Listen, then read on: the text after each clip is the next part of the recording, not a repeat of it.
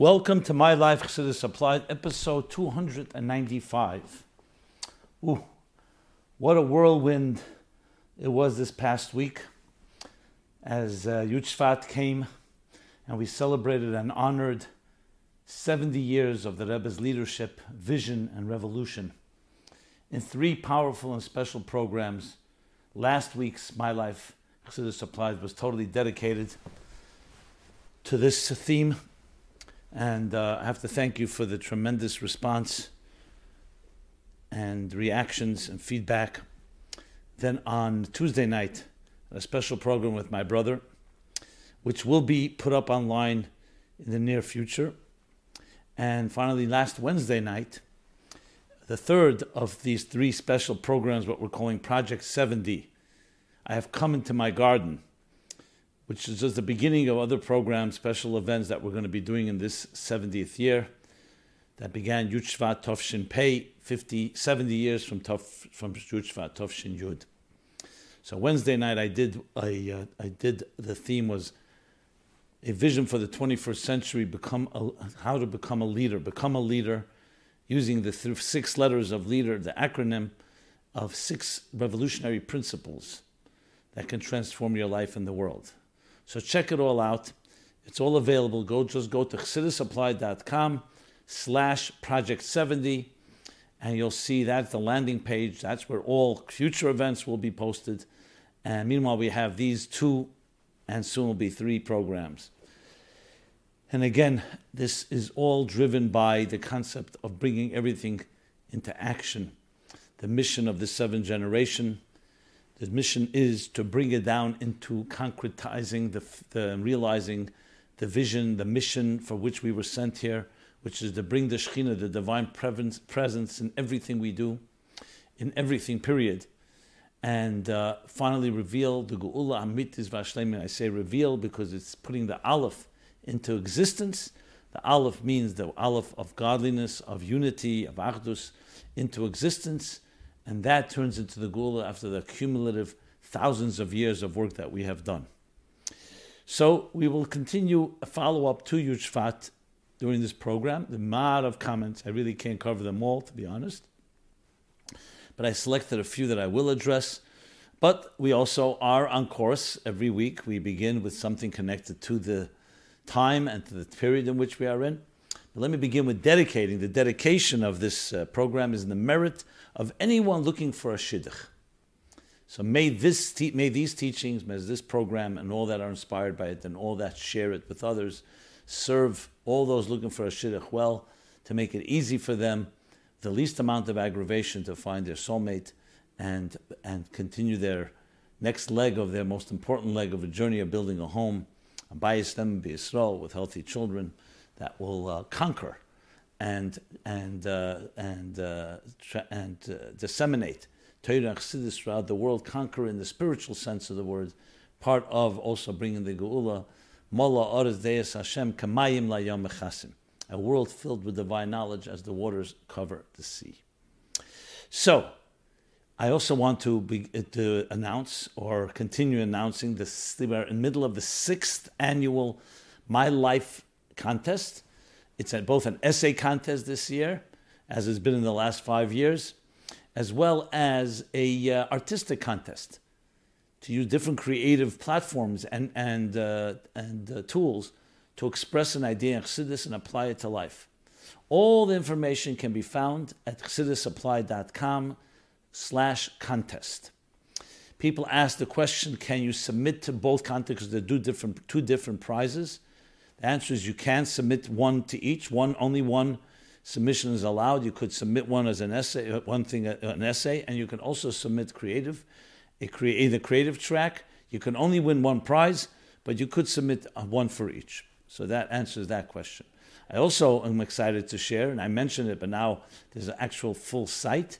This year we've created its own family, its own track, the Hebrew. All Hebrew essays.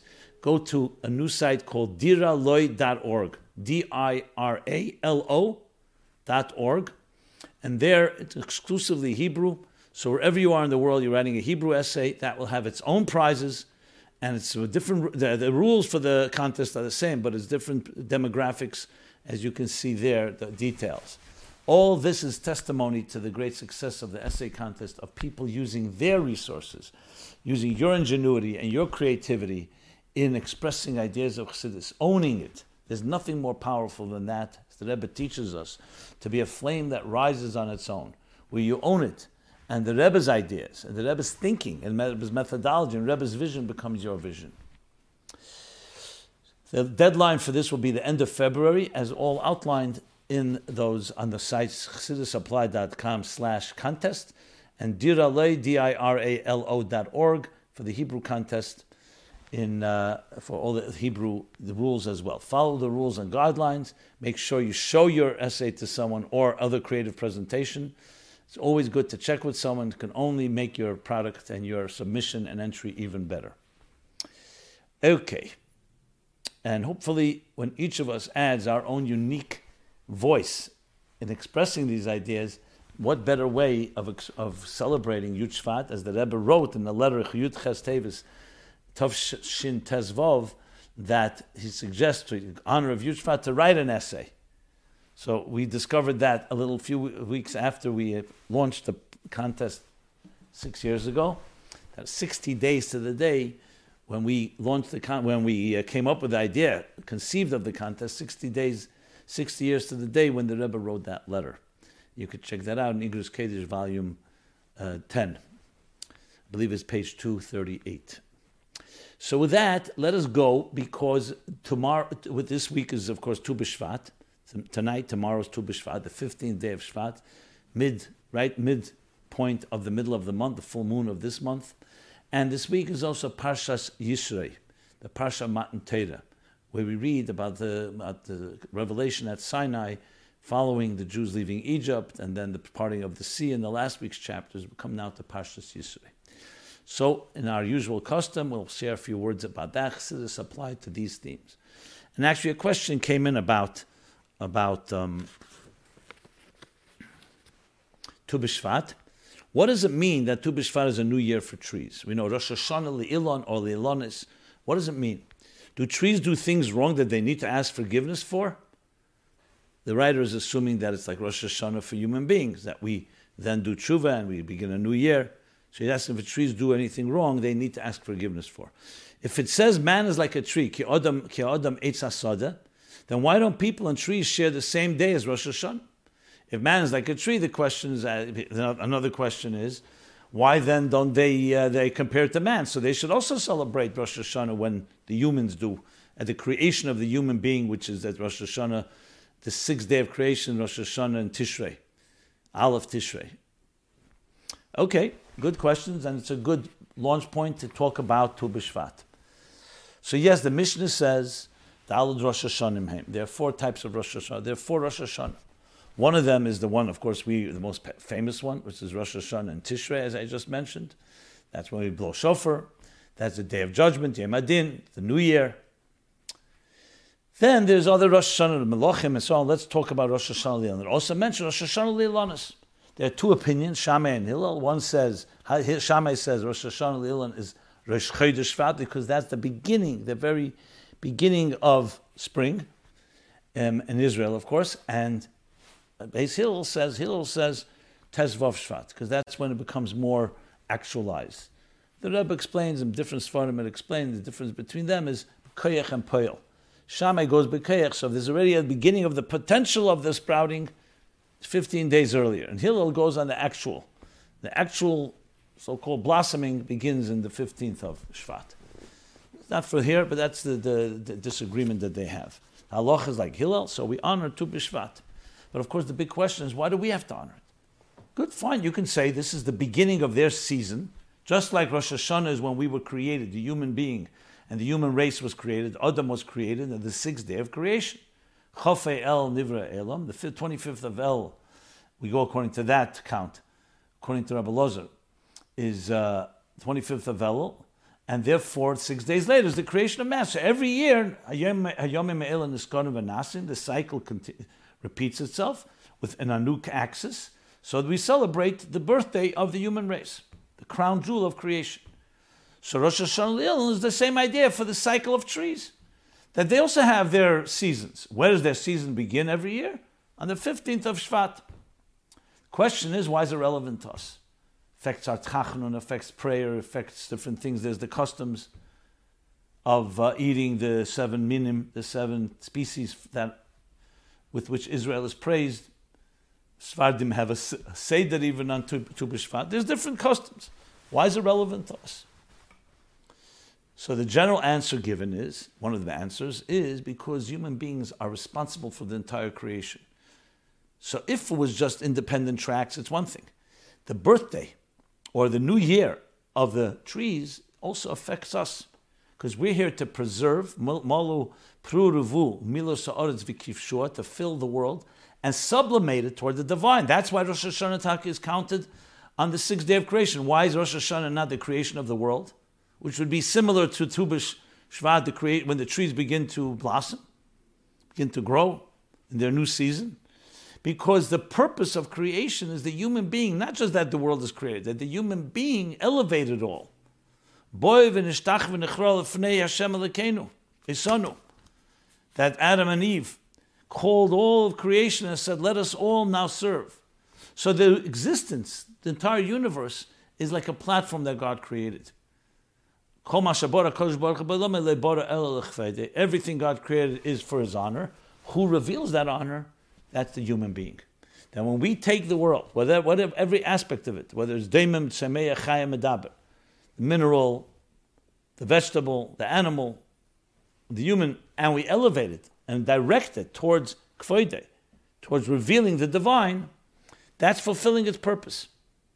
And we do that by following the blueprint, which is the Torah and mitzvahs. The part of the world is the world of trees, the world of vegetation. So though it was created on day 3, but it comes to its culmination and its fruition on day 6. So therefore, the human being, when the trees begin their new season, we honor and celebrate that as well. But it's obvious why, because nothing happened on day 6 in the season. The seasons don't begin till Tu B'Shvat. So for it to make, even though the human being is connected to the tree, and let me take this a step further before I continue.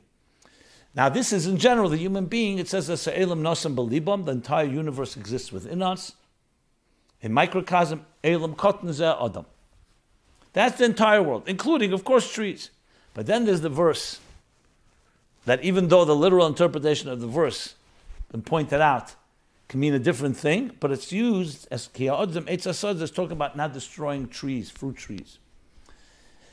And in the reading, the simple reading of the verse, which is really an aside, I just mentioned it, it said, Ki Adam Eitz Asada. Is the tree like a human being? But in another interpretation, which is brought by the Rebbe and others, Ki Adam Eitz Asada, based on a medrash, that a human being is compared to a tree. So indeed, this new season of trees teaches us lessons. So we learn from those trees. But it wouldn't make any sense that the New Year of Trees should be celebrated on Rosh Hashanah, because that's a celebration of the human being, the crown jewel. Then there's a new season of trees. When this new season begins, we also honor it, meaning humans, not just a New Year for the trees, that they are so-called celebrating in their own way. Remember, Rananu Yatse Yar, the trees of the forest also sing praise. We say Friday night prayers in other places. But it's also the humans, because the trees are connected to us in general, and specifically we're compared to a tree. There have been very beautiful letters and talks that he's delivered, explains how the tree, the trunk, the branches, the leaves, the fruit, the roots, are all expressed in human being. We all need roots. We need a strong tree trunk. We need to branch out and bear fruit. The Rebbe also explains the 7 different species that are eaten on Tu B'Shvat, how they are in Aveda Sada, meaning how we all encompass each one of them in our own personal service. So that's why we honor it. Now, regarding the question about does it sin, so first of all, you find Nosu Hatshoyim, Kal V'chemer, you find Rashi says that yes, when the world is not complete, it could also affect the vegetation world. But that's not really the key answer. The key answer doesn't matter. Rosh Hashanah doesn't always mean because you transgressed. That's why you need to do tshuva. That's the Rosh Hashanah of a human being that has free will. Trees don't have free will, even though I just mentioned that subtly, and it's discussed how can they have made a choice different than God wanted them to be. Because the world was not perfect, so there's an effect. When the world isn't perfect, it can affect also the world of Tzemeach. You see by the Mabul that not just humans were killed, were cleansed, but also the Daimon Tzemeach Chai were also cleansed due to the Mabul, because the toxins affected everything. But the main point that I want to make is that Rosh Hashanah means the beginning of a season. It's a new state of accounting. What is the role of the tree? The tree is now being rejuvenated, regenerated in a new season. It doesn't always have to mean that you did something wrong. So Rosh Hashanah does not imply doing wrong. Think of Rosh Hashanah for tzaddikim. It's because they did something wrong? No. Either way, you have to have an accountability. You finished accounting for the past year, and now we're starting preparing for the new year. So the same is with trees, and how it relates to us is that we can learn our lessons from trees in that personal fashion. As we've discussed in previous episodes, 54, 100, 149, 199, and 245. I always do cross-referencing. At chassidusapplied.com, you can find all the previous archives. You can also find the forum where you can easily submit a completely anonymous question. You can also find the essays of previous years that were written, beautiful, powerful essays, thousands of essays written by people like yourselves in the previous year contest. And of course, we're now middle of the 6th year contest, as I mentioned before. Okay. So bottom line lesson from Tu B'Shvat is that we are like a tree, and like a tree grows in two directions at once, need deep roots, bear beautiful fruit. So trees carry like mirror and reflect who we are, and they can help us grow in the most appropriate and powerful way. And there are, as I said, I cross-reference, more details can be seen in the previous episodes and different sikhs of the Rebbe explaining details of Tu B'Shvat as they relate to our personal lives. Okay. Now let's move over to Yisrei. So Yisrei has many themes. Of course, Vayishma Yisrei begins that Yisrei, Moshe Rabbeinu's father-in-law, heard what had happened. He heard about Kriyas Yamsuf, and he came to see with his own eyes. And Ati Adaiti says, now I know, because he was, of course, a minister, a master of all the wisdoms and all the sorcery and all the spirituality at the time in the world. And he says, Ati Adaiti, now I know, Ki Havaya is Godel Mikol Elikim, that your God, the God that's about to give you the Torah, is greater than all the other deities, all the other forces that people worship or respond to or celebrate. Chassidus brings from Zohar.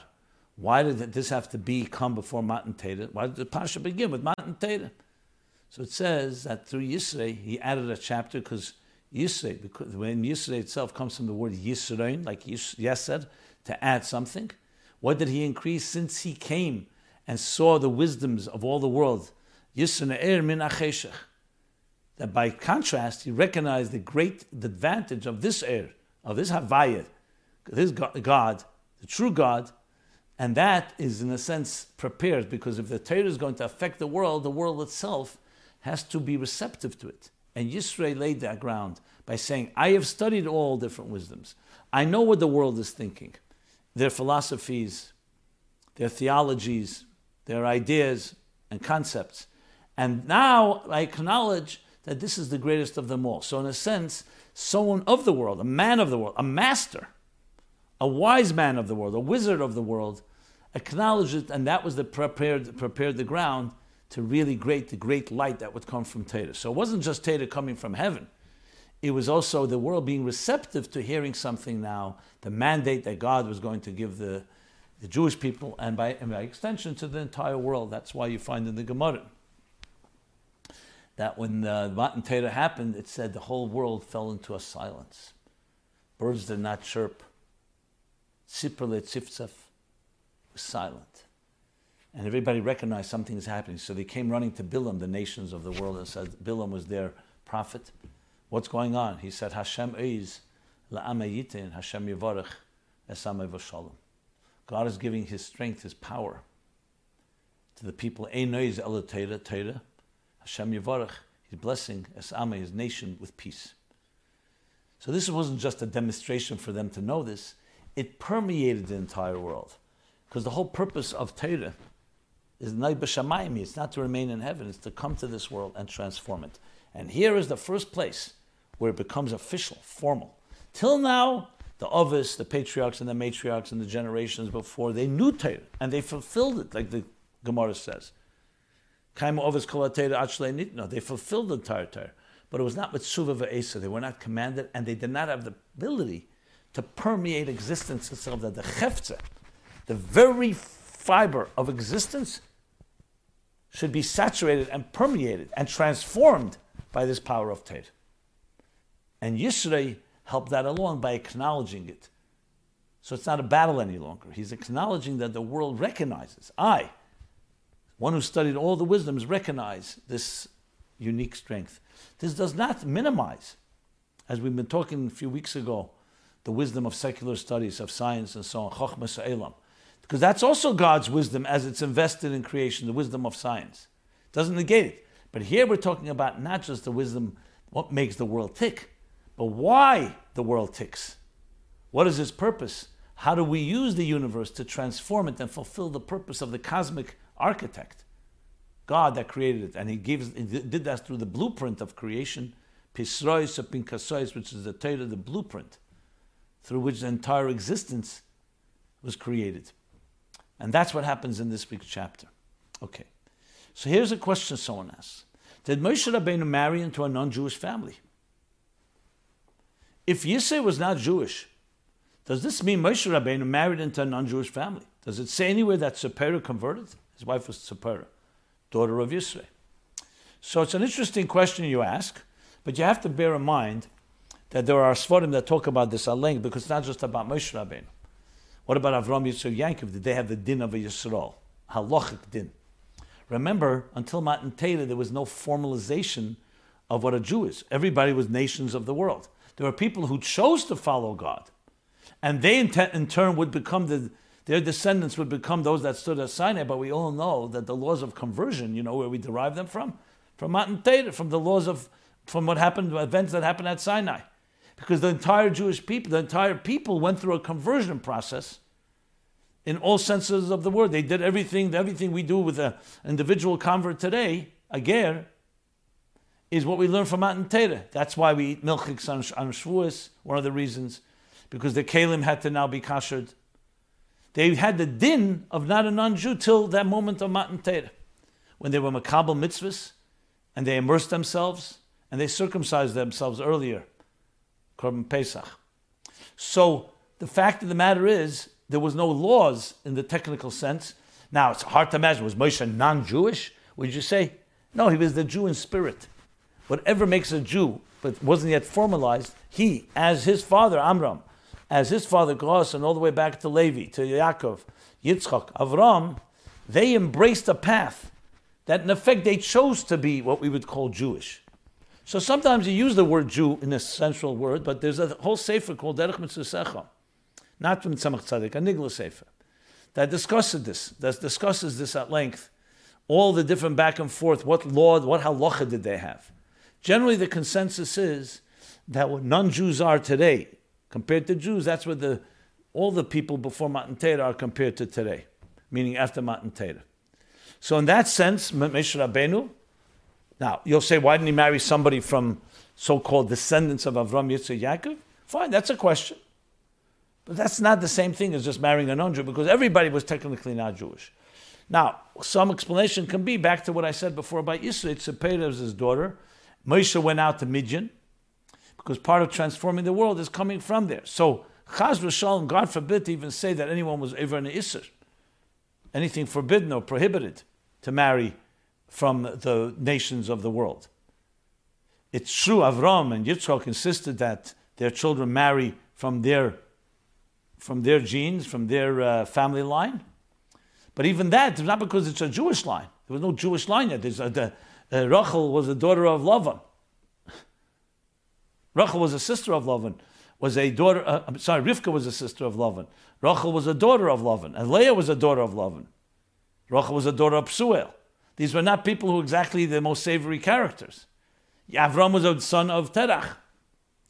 So you see, so there was more, because the personality was similar, coming maybe from a more refined background, from that environment, Padana Padan Aram, where they came from originally. But that's not relevant to our discussion here. And generally speaking, I never did research on this, but the people, who did they marry? They didn't necessarily marry their own families or within their families. It could have been people from different nations that lived by them. Was there any controversy of Moshe with Tzipora? Yes, there was. Later, there was Chmon al-Islan, Miriam, and talking against Moshe in that sense about Tzipora. There was talk because she was of the darker skin, which means not just they were discriminating about the skin, but they saw her as an outsider. But that's not relevant to our discussion. I just wanted to address the issue of Jew and non-Jew. Okay, now let's do some follow-up to Yud Shvat. I can't do all of it. There was a lot, really a lot. And thank God, the program, especially last Sunday, was extremely well received, and thank God for that. So let's just go in order of a bunch of questions and comments. I'm going to try to get through this. Okay. Let's start. Of course, the Maimer of Yud Shvat is Bosei Legani. It's the Maimer that was published for Shabbos Parsha Boy Yud Shvat Tovshin Yud. And people were studying it that Friday night on Shabbos. And that's the last Maimer published by the Frierdiker Rebbe. Published by the Rebbe was the publisher, but it's the last Maimer of the Frierdiker Rebbe that was published, Chaim Chayuse Baal Medain. And that became the Maimer that the Rebbe, a year later in Tovshin Yud Aleph, began his leadership with that inaugural discourse. And following that, every year after that, he would say that Maimer on Yud Shvat, Bosei Legani. And each year in the 20 chapters of this discourse, which breaks into 4 Maimorim, each with 5 chapters, make a total of 20 chapters, the Rebbe would go each year. This year's chapter would have been chapter 10. But because it's the 70th year, so a lot of koch, been a lot of talk and passion around the general first Maimer, because we're talking about 70 years of the Rebbe's leadership, and that first Maimer in 1951, where the Rebbe declared his mission, the mission of the 7th generation. Just a little background. So here's the first question someone asked regarding Bosei Legani. So Bosei Legani, as I discussed last Sunday at length, Bosei Legani captures the actual theme of creation itself, the purpose of creation itself, and that is what? I have come into my garden at Matan Torah, that the goal is that God should return to his garden, as it was in the beginning of time. Not just home, garden, a place of delight, of pleasure. Completely a world that is saturated and expresses and channels divine pleasure. So in the beginning of creation, that's the way it was. The chatoim, the sins, were like a state of dissonance and displacement, where they moved away from the purpose, so the machine became misaligned of its purpose. 7 generations that caused more disalignment, and each state, the Shekhinah, was removed more so, from in a revealed, and more concealed, until Avraham reversed the process and began bringing it back down, so to speak, and infusing and integrating it into the world. And there are 2 7 generations corresponding to the first 7 generations, Avraham, Yitzchak, Yaakov, until Moshe is the 7th generation from Avraham, who brought the Jews to Sinai, this week's Parsha Matan Torah, and next Parshas, Truma, 2 Parshas from now, will build the Mishkan V'asili Migdash V'shachanti B'seichem. And that's all a prelude to what will be in the future, all the thousands of years following that. So we had the Beis HaMikdash, we had the different Mikdash, the first temple, the second temple, but then they were destroyed. Since then, almost 2,000 years ago, we've been rebuilding the Beis HaMikdash B'ruchnius, Shachanti B'seichem, within us, within you, I will rest within you, and transforming the world, preparing it for the final Geula, which is Kiyameit Seis Chemeretz Mitzrayim, similar to the Exodus from Egypt, but this time Mikdash Adnei Koinu Yodecha will be a permanent temple, the 3rd temple, permanent, never be able to be indestructible. And the entire world will be a Dira B'Tachtenim, and more than that, Agan, Gani, where I originally started. That's the theme of Bosei Legani in a broad sense, and the Rebbe immediately connected. Of course, we are now the Deir HaShvi, Kol HaShvi and Chavivin, as stated openly in the beginning of the discourse. The 7th generation from the Alter Rebbe, like Moshe, the 7th generation from Avram. To do what? To finish the job. So imagine, it's quite fascinating. Who would have known? Did anyone know beforehand? And yet this becomes the discourse. That is not just the last mimer that published from the Frierdiker Rebbe, but it actually captures the entire theme of our time and the entire theme of creation itself. So the question someone asks is, if the Shekhinah was revealed at one point, then how is it possible for people to sin? According to the Basel Gani Maimer, in the first generation, the Shekhinah was revealed in the world, but due to various stages of human iniquity, the Shekhinah withdrew. The divine presence withdrew. My question is, if the Shekhinah was revealed, then how is it possible for people to sin if they were in a state where they openly saw revelation of godliness? And of course, you're referring to Adam and Eve. Can one summarize the basic... Okay, no, let's stop there. The answer is obvious. It's not a question on the Maimer, it's a question on the whole concept. Because Adam and Chava were given free will. And they were given the choice. Hein hoya Adam ka'achad mimenu, as the Rambam explains. And hey, the man will be like one of us. The Rambam explains that free will. And God sent the serpent and challenged them, do not eat from this tree. And they were tempted. So yes, the divine presence was there, but it was not them yet. They have to choose to own it. So the revelation was there. The Yitzir Kapim Shal Kosh Baruch Hu, they were formed by God. They were divine, but Selam Elikim, quite high level. But there's always a need for you to own it and internalize it. That they did not do. Had they listened and not eaten from the tree, then it would have been theirs. So despite the fact that the Shekhinah is revealed, there's room. Just like Bechira, even though God runs the world and everything is divine providence, but he suspends himself, so to speak, for us to be able to make the choice. So of course you'll ask, one second, if divine revelation is everywhere, how can you even make a choice? Well, that's what he suspended. He must have left something for them to be able to say maybe, maybe not. Like you see, when the Eibishter created human being, it says, Nasa Adam b'tzalmeinu kidmusenu. Let us create the human being in our image, in our visage, in our likeness. Come Moshe Rabbeinu, when he sees that, he asks to Hashem, people will then interpret, you say, Nasa, we shall? They will interpret that there's a duality. God forbid, a shittuf, a partnership. We should say, I am going to create the human being. Nasa, as, esa. What's Nasa? Like there's more than one creator? God forbid. What's God's answer? Those that want to make the mistake, let them make the mistake. So you see that built-in creation is a certain, lack of a better word, agnosticism. And Chassidus explains it according to the Arizal's doctrine of Tzimtzum. Even then there was a Tzimtzum. There was a Tzimtzum, but there was revelation. Chassidus elaborates on the idea that the Tzimtzum changed the entire paradigm. Before the Tzimtzum, if you ask the question before the Tzimtzum addition, then there's no room for anything. And therefore there's no room, not only there's no room for a choice to defy God, there's no room even for an existence that could defy. It's all complete divine consciousness. That was the entire existence. Or there was no existence, that was the entire reality. Comes the Tzimtzum and conceals it. But then the Kav, there is light, there is divine revelation. Adam and Eve, Adam and Chava knew of it, but there's a Tzimtzum now, meaning there's some independent consciousness. Now, had they chosen to align their independent consciousness with divine consciousness, then you have the Geula. Then the Gan remains a garden. Had they not, and which would have happened, they said, this is a tree. It's a das tevera. Let me taste it. They were tempted. And then what does God say? Ayeka, where are you? I don't recognize the divine image which you were created. So as much of revelation there was, it was still a tzimtzum. And it did impact. And they made that mistake.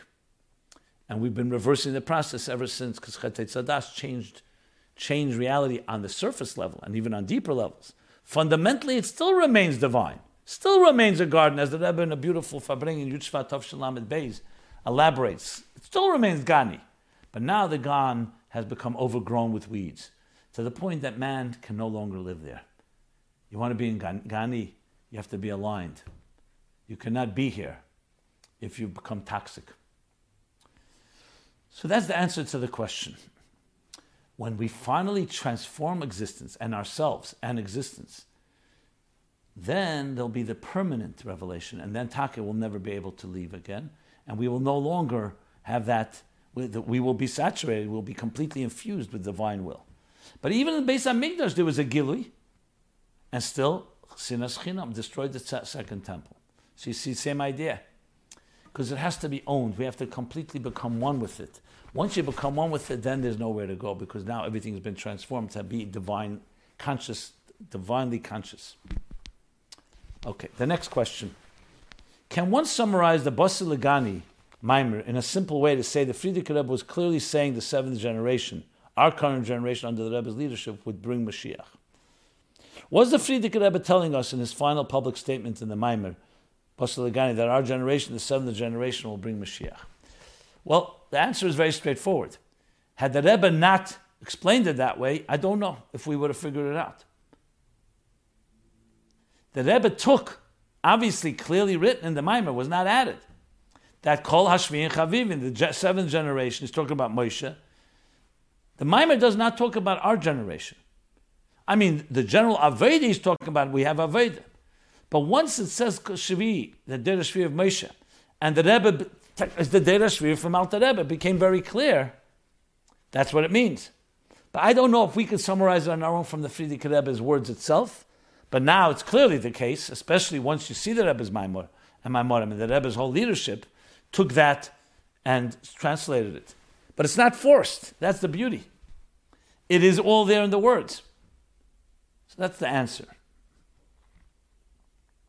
So bottom line, the answer is yes. The Basi Legani is a public statement, especially when the Rebbe explains it in Tafshin Yud Aleph, public statement that we are the seventh generation to finish the job. But as I said, if you read it on its own without the Rebbe's interpretation, I don't know if you'd come to that conclusion. But clearly now it's very clear, and it's not, as I said, not forced. It's very smooth and very obvious once you understand the Hashgacha Pratis of that Maimer being the one published then, Tafshin Yud Shvat, and the Rebbe then, of course, taking it the next year and beginning to explain it, and spells out the Dera Shvi of our time in very clear and no uncertain terms. So now we're on that topic. Someone writes, referring to the Frierdiker Rebbe as Mashiach in previous generations and the Rebbe as Mashiach now. In regards to Yud Shvat, there are places where the Rebbe refers to the Frierdiker Rebbe as the Mashiach of his generation. If that's the case, then it's justified to say that Rebbe is the Mashiach of our generation, since he took over the leadership after the Frierdiker Rebbe. Well, there's a deeper source. It's not just because the Rebbe said the Frierdiker Rebbe is Mashiach, because you could ask the question, where's the Rebbe's source for that? Not that the Rebbe needs a source, but there is a source. If you look in all the Sikhs, especially later in the Nun Aleph, he brings the Chassam Sefer, and he brings the Zdei Chemed, and he brings Medrashim, and he brings different sources. That the Nasi, in every generation there's a person whose Roy is worthy of being Mashiach. In some places the Nasi of the generation is that one. And when the time comes, the Eibishter puts into him the Mishama, and the awareness, and the directive, now go become Mashiach, just like Moshe Rabbeinu. Till age 80, he wasn't yet sent on his mission. So he was there. Moshe was a great man, growing, learning, developing. And then comes the day when Hashem calls him, summons him, and he sees the snet. And God says to him, I am sending you to be my shliach. Shlach no b'yad tishlach. My shliach, Goel Rishon, to redeem the Jewish people. Go to Parei, get them out of Egypt. So the same thing with Goel Achron. There are criteria, as the Rambam says, what defines a person who's Cheskes Mashiach. And then what's Mashiach Vad is when God says, okay, this individual who's committed to, who comes from the house of David HaMelech and is committed to Torah mitzvahs and Yaakov, and he affects and influences and inspires others to do the same. Then he goes on by battling a war. Then when God blesses that, he's successful in the war. And then he rebuilds the Beis HaMikdash B'Mkemi, the third temple, in its place, and gathers the Jews from exiles, then you know he's Mashiach Vadai. But that's a process that doesn't just come from the bottom. It means that God chose this is the time. So that's really the source, those sources, that the Nasi of every generation is the one that's, and therefore the Nasi, that applies.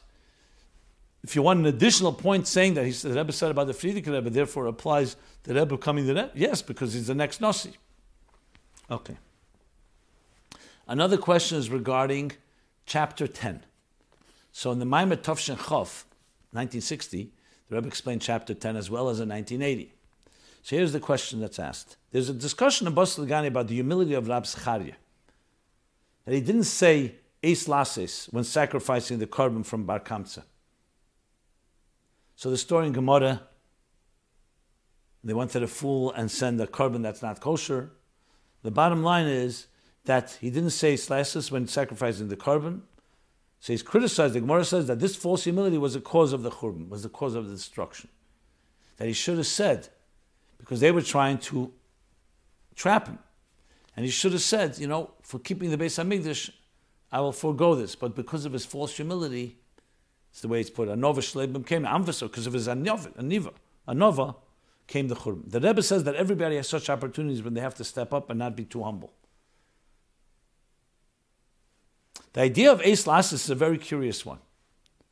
Eis Lases Lashem Hefer, meaning that there's a time where you have to, so to speak, even go Hefer, even break what it says in the Torah. This is classically used when Rabbeinu HaKadosh wrote down, and the generation wrote down the mission, even though you're not allowed to write down Torah Sheba'al Peh, but they saw it was being forgotten. So they said, Eis Lases Lashem Heferu Torah Secha, which means that it really is the way to preserve Torah. So he says, David Eisa is very curious when it says that you don't follow the ordinary rules, you don't even ask your Rav, you don't follow ordinary halacha, you just do what you feel is right. It happens often that we don't want to follow halacha, law, and sometimes we can even feel that we have a good reason for it, not to offend people, etc. How can we know if it is correct, or if it is based on improper motives, or is it just up to us to make that decision? Okay, an excellent question. We understand is the concept of misplaced humility. But how do you know where to apply it? How do you know that you are allowed to do something to preserve because that's what God wants? It's a very good question. So that's true. We don't all have that license. So when you talk about a tzaddik, a person who's completely dedicated to God, and he senses, like Rabbeinu HaKadosh, Rabbi Yehuda HaNasi, and his colleagues, they realize that the time has come. I am sure it wasn't just one individual, it was consensus. So when you talk about a tzaddik in general, he has no agenda of his own, so he's much more trustworthy. But even a tzaddik is going to make sure it's correct because you want to be 100%, you're doing what God wants. Like Eliyahu Novi. So we say it was a Hirah Shah, that he did something, bring a korban outside the Beis HaMikdash. But it was in order to make a Kiddush Hashem. And therefore, it was a Hirah Shah, means that for that moment it was right. But you can't learn from it. For most of us, or say all of us, the way to check on such a thing, whether what is humility, the appropriate humility, which is not, is to have an objective person to consult with. A Rav. You said not to ask a Rav. Look, emergency situation, there's no time to ask. It's like with Pinchas, with Zimri. It's one thing. But in many cases, you could consult, get a consensus, make sure that your subjective interests are not in the way before behaving in such a fashion. Because it's true. You can make a mistake and say, you know what, no misplaced humility. Let me just go ahead. Eis Lases Lashem. And if you do that, you follow the Torah's guidelines, Hashem will make sure that you mechaven and you do what is right. Okay. Just want to say about Amonova Shleibim came. I heard once from Rabbi Avram Hecht. When he was a bocher in 770, the early years in the 40s, Frierdiker Rebbe once sent him to go speak in a shul, Chassidus. And he said, it's not me. That's my brother, Shlomo Zalman Hecht, Yankel Hecht. I'm not a speaker. Frierdiker Rebbe looked at him and said, Anova Shleibim Kema Yosedose Gaiva. Misplaced humility is rooted in arrogance. Just as an aside. So that's a central theme of that chapter. Okay, the next question let us do is, again, we're still doing Yud Shvat, bringing Mashiach. Thank you, Rabbi Jacobson, for all the work,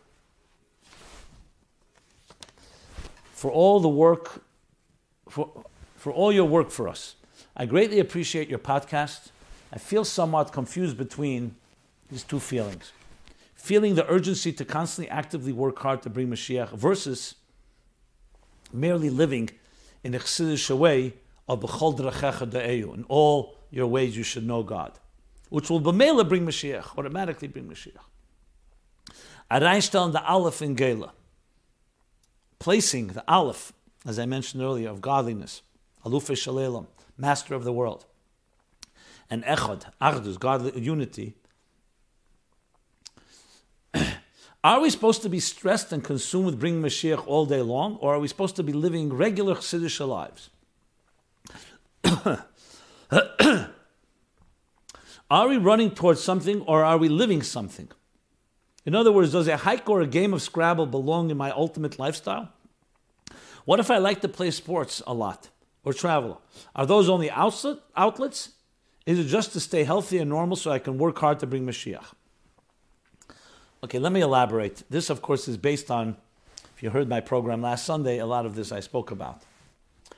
There's two sides to this. Let me begin with the Frierdiker Rebbe's word, that the Rebbe Chazar.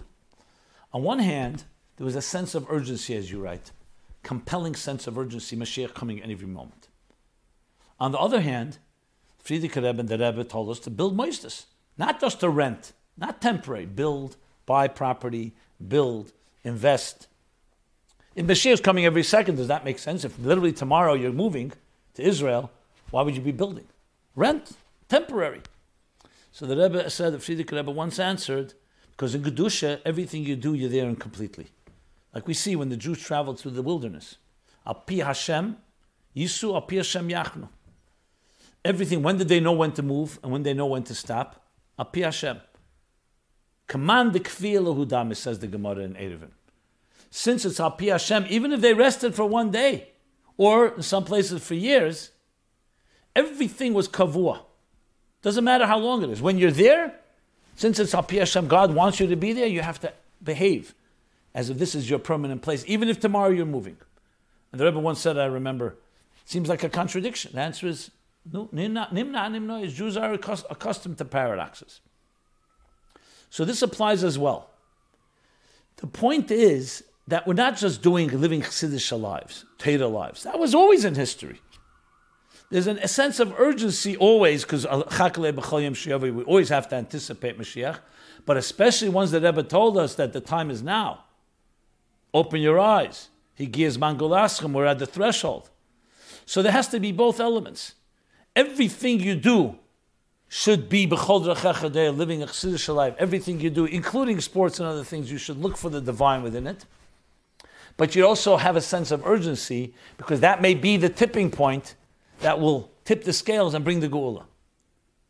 So it's very different than just doing it in a regular routine way. It's also a certain urgency, certain push, and there's no contradiction.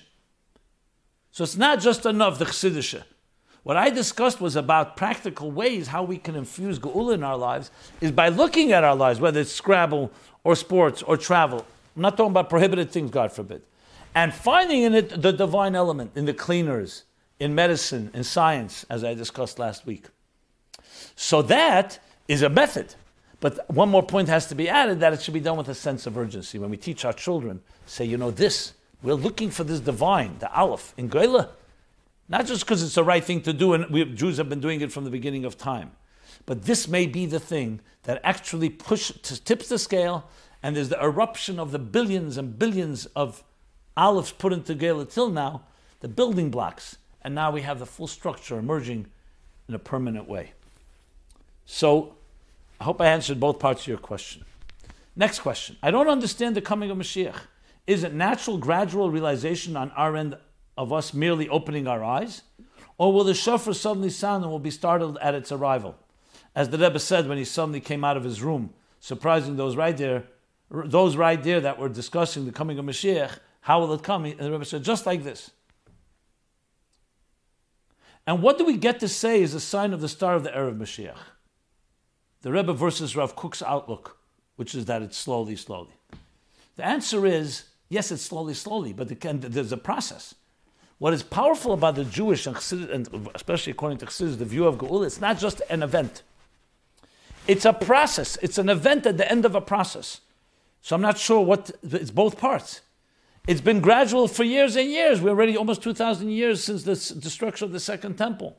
It's 5,780 years from the beginning of time, of creation. So it's about time. There's been a gradual process, step by step. As Chassidus explains, when Adam and Chava couldn't accomplish it in Gan Eden through transmigration and growth of population, they began to travel out to gather the sparks, not just Mamaylamata, like a great flame, as the Alter Rebbe says in Teireh in the beginning, that will draw the sparks. Now we have to go find the sparks. And as the generations went, more people, farther places, till Chatzi Kadra Tachten. Well, let's go back a moment. till Eretz Yisrael, and they're building the Beis Hamikdash, and time of Shlomo Melech could also have been drawn all the sparks, Malchus Shva, and so on. But then came the destruction and the dispersion. Golinu Ma'atzenu. Stok Osa Kodesh Baruch Hu Yisrael Shepizram Beina Umas. God did a charity. He separated them among the nations. He spread them out among the nations. What's the tzedakah? Says Chassidus, because they're going to gather the umas, the sparks that are spread everywhere. Like God only exiled them to increase in Gadim. What is Gadim? Not necessarily actual converts. Gadim is the finding and redeeming of a spark, which is a ger that felt hostage in a strange place. Until came a stage, Jews went to Europe, other parts of the world, but still in Chatzi Kadra Elyon, the same hemisphere where the Matan Torah happened, in a revealed way. And then came when Jewish people in the Frierdiker Rebbe, especially in 1940, 80 years ago, moved to America. Why is that such a vital thing? Because Chatzi Kadra Tachton, we've now arrived at a lower hemisphere, as the Rebbe, Frierdiker Rebbe writes in the letter to the Rebbe, explaining, Matan Torah is not Begolei here. So it's a darker state. But there's an advantage. Now we're going to find the sparks, Mamata Lamaila, as he explains in Shari Eira. You can gather the sparks, draw them with a big flame. But then it's Mamaila Lamata. You're drawing it. It's not necessarily elevating it on its terms. It's not internalized. Now it's internalized. And now, as the Rebbe explains in Vayeshev Nun Beis, the classic Tafshin Nun Beis, Vayeshev, that now there are Jewish people everywhere. That means now all the sparks are being gathered from the bottom up. And that means the most internal type of geula that completely is fused and transforms the world. It doesn't just impose itself, the divine energy on the world. It transforms it because it's coming like Yisrei from within the existence. So that was a long process. Now comes the point where the process comes to an end. We've done so much. And then comes the event. The event is the eruption, the explosion, positively. The tipping of the scale. All that has happened. All the divine that has been brought, that was infused in existence through all the years, now comes to a point of fruition that it erupts to the Geula Amitis Vashlem, the Geula. So it's an event. So when you ask yourself, is it a natural gradual resolution? Yes, it was. Then comes a point where there's an event, and yes, there's the calling, the blasting of the shofar. Now we have to open our eyes to see how the universe is so expressing the divine, whether it's in technology or in politics or in human rights or in Jewish freedom. And the list goes on. The fall of the Soviet Union, as the Rebbe says, and all the other details. So then it's behesach, then it's like Pisem. Why then is it like a surprise? It's a surprise because at the end of the day, we're still Golas people. And for us, Mashiach comes in a second, even though it makes sense, but it's a new reality that we're not accustomed to. So the event will be a surprise, but it's really not a surprise if you think about it. Because it makes sense that all the accumulation of good deeds and mitzvahs and Mesiras Nefesh accumulates to the point that it will bring the Geula. So the Rebbe is saying now's the time. Has the Rebbe ever mentioned that there are people who have a packed suitcase in their house, so Mashiach comes, they're ready to go? Does this mean Mashiach won't give people a few minutes to pack a bag? No, it's the exact opposite, as I said. The Rebbe did not say pack your bags. There was a custom, there were people who had their walking stick and a set of clothes. If Mashiach comes to immediately go in their bedroom to maybe be ready. But the Rebbe went further. We're building Mashiach in your location. What does that mean? Revealing the divine where you are. And that has to be done in a permanent and steady way. You don't do it in a haphazard way, halfway, because I'm about to go on a flight. So you're bringing Geula Aleph into Geula where you are. And it was not requested and required of us to make believe, to just pack everything up. Of course we will have time. The time necessary, but will we need time? If you turn your location, your corner into the Geula, you're ready. So there was never a directive that people should live with that type of sense of urgency where you're literally like about to leave the house. Live in a peaceful way, but be in your spirit, in your heart and soul. Know the urgency that any second it can erupt and the scale will be tipped. One more question regarding Yud Shvat. Shtuz de Gedusha is another central theme which we discussed last week in the themes for Basi Legani And again, go to chassidusapplied.com, and you'll find the episode, last week's episode 294. You can also go to chassidusapplied.com/project70, and there's a direct link there to last week's program. Worth listening to. A lot of this is following up. Hi, Rabbi, what does Shtus de Kedusha actually look like? Shtus de Kedusha literally means holy madness or holy insanity, or as I discussed last week, holy obsession. Is it going wild, like some might say, going around with yellow signs and flags and going crazy about Mashiach, or something else? Even though perhaps the Yechi guys, Mashiachis, seem to be the ones doing the Shtus job, if that's how it should look? Okay. Well, the answer is very straightforward. Now, everything has to be according to a Torah-dik way. Just because somebody behaves foolishly or wildly does not mean it's Shtus de Kedusha. It could just be Shtus, period. Just nonsense. Just misguided passion. Shtus de Kedusha means Kedusha, which means you're not going just with a rational, deliberate, planned, strategic way. In a sense, like L'chatchila Riber. You plan. Doesn't work out this way, you go above. Now says that you go initially above. It means you go with a certain determined passion. Relentless. That is shtus. Why? Because usually people plan. They go in orderly fashion. No, you're going with what I called last week, obsession. But instead of it being an obsession in the negative, in bad things, addictions, obsessions, it's an obsession in a holy matter. It's obsession with the Rebbe's mission. That doesn't mean every obsession is acceptable. That's why we have a Torah. Like we spoke before, Eis Lasis, you can't just do whatever you like just because it's shtus doesn't mean it's Kedusha. Just because it's wild doesn't mean radical, it means it's right. That's why the Rebbe said in the Chav Ches Nissen, Kalim Eiris de Teyu be Kalim de Tikkun, radical energies, but in presentable containers. Because firstly, it has to be internalized. Secondly, we have to deal with other people who may not relate to this radicalism. So it has to be radical because you're coming from a very passionate place. Not, there's always tomorrow and the next day, let's plan, we'll wait another year, we'll have another meeting. A complacency. No, a sense of urgency. That's Shtus de Kedusha. Like the Maimer brings the story with the Chasana, that they danced in this type of unbridled passion, unbridled simcha, not with with the Hadassim, doing like juggling. These are behavior that is not what usually a Talmud Chacham used to sitting by a Gemara, by a table, people coming to consult. But by a Simchas Chasana, a Sameachas Akala, you suddenly see a Shtus de Kedusha going outside of his kelim, dancing like we dance on Simchas Torah. That's the point. And I refer you to episodes 51, 53, and 54, and 294 last week, where I discussed this further. Okay. A few more questions on this, and then I think we will have to stop because time is running. Okay.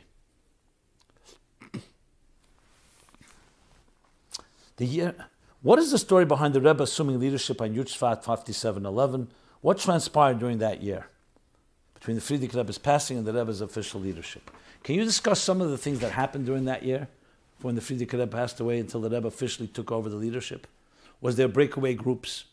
Was there a contingent of people supporting the Rashag to take over? The Rashag was the Rebbe's older brother-in-law, Frierdiker Rebbe's oldest son-in-law. Was it obvious to the community right away that the Rebbe was going to take over, even though he said he didn't want to? After it became official, the Rashag completely accepted the Rebbe. But why did the Rashag's wife have a grudge against the Rebbe?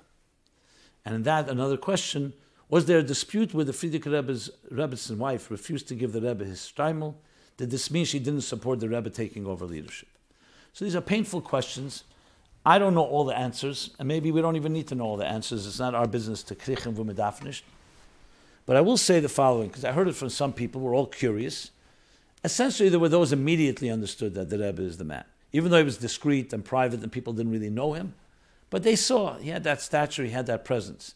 You have a very famous, or lately famous letter from Rabbi Yolis, Ephraim Yolis from Philadelphia, where he writes, right after the stalkers of the Frierdiker Rebbe, that the son-in-law, the Ramash, meaning the Rebbe, who would be the Rebbe, he was Simchas Torah a few years ago by the Frierdiker Rebbe, and he said, I know what a Rebbe is, this is Rebbe material.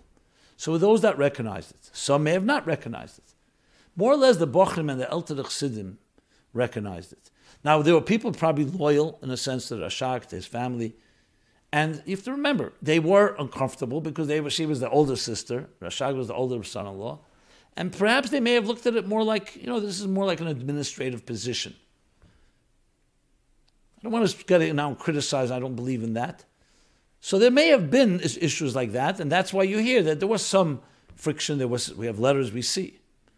And the Rebbetzin of Chamadina perhaps felt that way. They wanted to have their continuation, their comfort. The Rebbe perhaps was obviously much bigger picture. It was not just socializing. It wasn't just the king's court. He was going to change the world.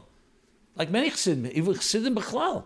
When Rebbe is Talkus of the Rebbe Rashab, it wasn't easy for everyone to just go over to the Frierdiker Rebbe. Not because you're used to your Rebbe. And I'm sure that after the Alter Rebbe and after the Mittel Rebbe, this is how it is. But then you come to see, as the Rasha came to see. Now, this Shtaimel, I've heard the story a number of times. Can't verify it. That's what they say. They say also about the library, which is the library was never resolved. The Chassidim felt that the Rebbe, the new Rebbe, has to have is in control of the library. Hey Tavis, of course, which would be many years later, 37 years later, in Tovshim Mem Zayin, or Mem Hey, 35, 37 years with the court case, in a sense vindicated and finally became the library of a good Chassidut Chabad, that it lives on. So that's part of the story. But that's about enough to say. There's nothing more to elaborate. We know what the story is. The Rebbe became a Rebbe, and look what the Rebbe accomplished. And now we're 70 years later, and we have to bring the Geula. That's the bottom line. Okay. So with that, let's go over to the Chassidus question, and then we'll do they'll do the essays, and we will continue addressing other questions in the future episodes. The Chassidus question goes like this. Since yesterday was Pasha B'Shalach, man, what is man, according to Chassidus? What exactly is the man? Lechem min hashamayim. How come it wasn't allowed to be kept overnight? I mean, every day you had to eat that which you gathered, and that was it, then it would melt away. Because it had a short expiration date and would turn into worms by morning. But on Shabbos, suddenly the man became with preservatives so it could remain overnight. Because on Friday, that's why we have Lechem Mishnah, on Friday they would gather for 2 days, for Friday and Shabbos. And I'll add a bunch of other questions that Chassidus talks about. Contradictions. If God is already making a miracle, Lechem min hashamayim, why can't he just do it like an IV? They just sustain themselves. Why do they need the cloud to go out and gather anything? Or he could have given them bread from earth. You're making a miracle. Bread from earth could also fall. Bread should fall from the sky. What is this man, this strange object that they actually call, that's why it was called man, mazeh, mahu. Ma, what is this? On one hand, it was definitely a substance. On the other hand, as you just point out, you couldn't save it like you save regular food. You could preserve it.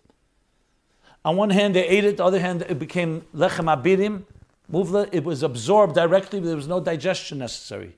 No waste.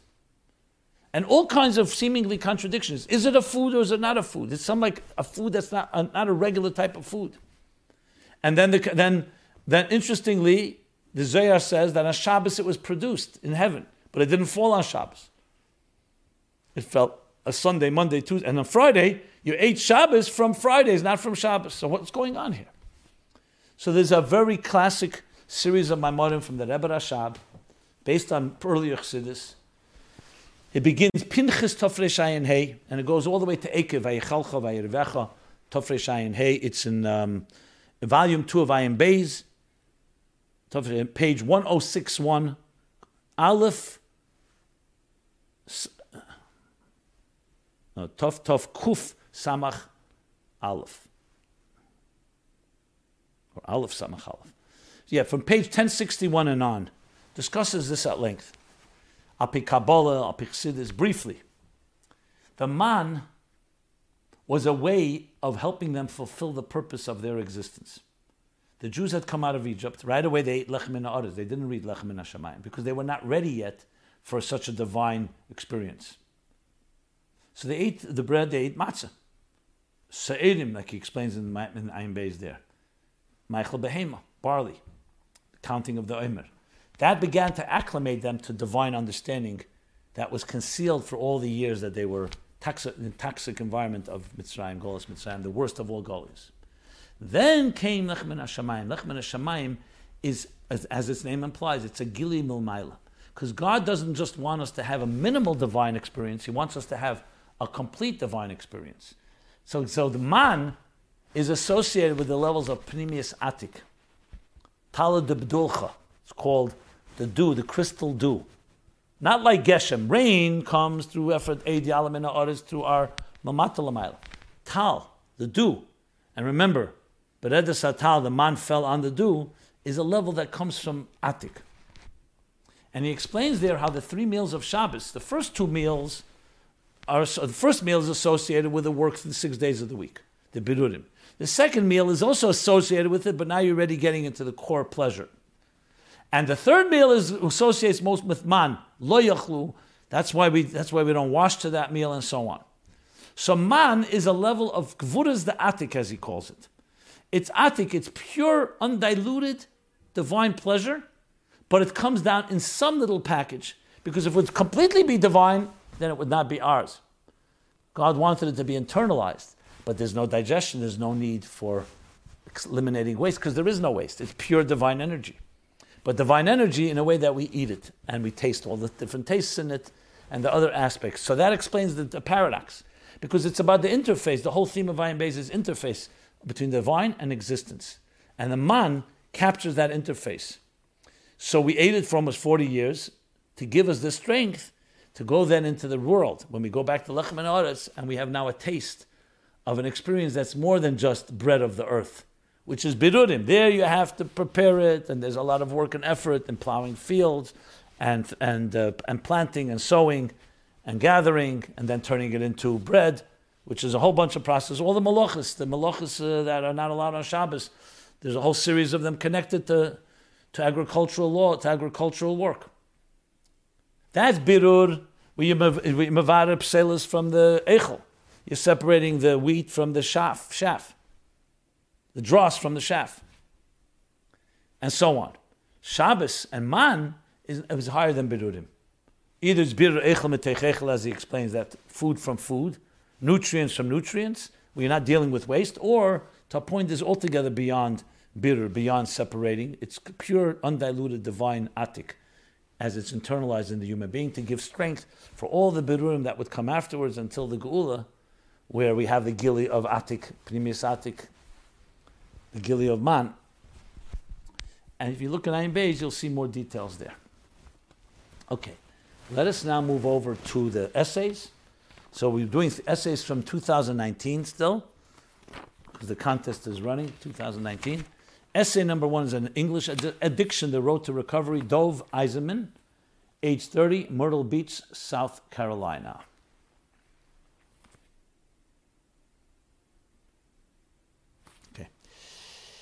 Addiction has become very prevalent in our generation. An addict's biggest fear is of relapse, or that he will be unable to move on from his current situation. Perhaps this very fear is what leads to dig deeper into the problem rather than help crawl out. And ultimately, an addict is someone that has no power over his action. He has lost his dignity to be able to choose. He lost the capacity of a human being to have a power of choice. Very sad, yes. Goes on to explain the different ways people intervene when it comes to addiction. He says, we will go and cover the Chassidic approach, instead of shifting from the end, we'll shift from the end result to the process that allows for the desired result to arrive. And based on a Maimon Kimet Seish Chetavshin Yud Beis, talking about the 2 orders, the natural and miraculous order, and even in nature we see this the God's power. And second part of this is from the Maimon of Enochal of Tavshin Chafei. And based on these Maimorim, this essay goes ahead and develops an entire methodology of how we deal with addiction, even the darkest types, by recognizing the godly light and being able to elicit it. Very interesting essay, and well recommended. And this essay is now been posted, as the new essays are posted, at chassidusapplied.com in the essay section. Essay number 2 is a Hebrew essay, Moyach Bilti Menutzach, meaning the invincible mind. Moti Stambler, age 22, Kvar Chabad, Israel. A student, Shliach, in Sifta Menachem in Westchester. Okay. So he begins right away saying, imagine if you ever see some it's all about awareness. Healthy awareness is the key to healthy solutions.